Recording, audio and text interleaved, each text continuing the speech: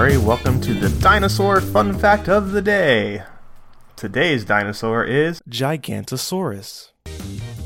Gigantosaurus, whose name means giant southern reptile, was not discovered until 1994 in southern Argentina by Ruben Carolini, an auto mechanic who hunts dinosaur bones in his free time. Gigantosaurus lived in the mid-Cretaceous period, around 95 to 100 million years ago, during the end of the Mesozoic era, also known as the Age of Reptiles. It was a theropod, which means beast-footed.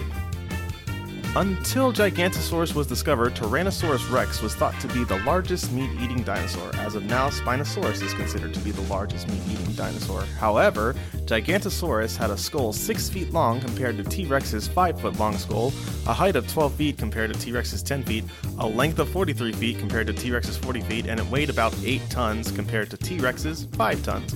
Gigantosaurus also had a smaller brain than T-Rex, and it had a long knife-like teeth good for slicing compared to T-Rex's conical teeth that were good for crushing.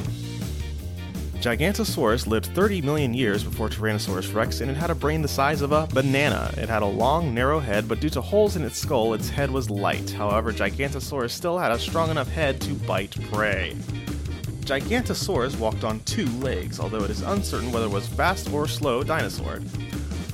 Although Gigantosaurus had a slim pointed tail that may have helped it balance and make quick turns, scientists have theorized that Gigantosaurus, along with other large theropods with short arms, ran slowly because if they fell, their short arms could not help break their fall and they would be severely injured. However, research suggests that some of these theropods, such as Allosaurus, were able to crack and heal their ribs multiple times and still survive.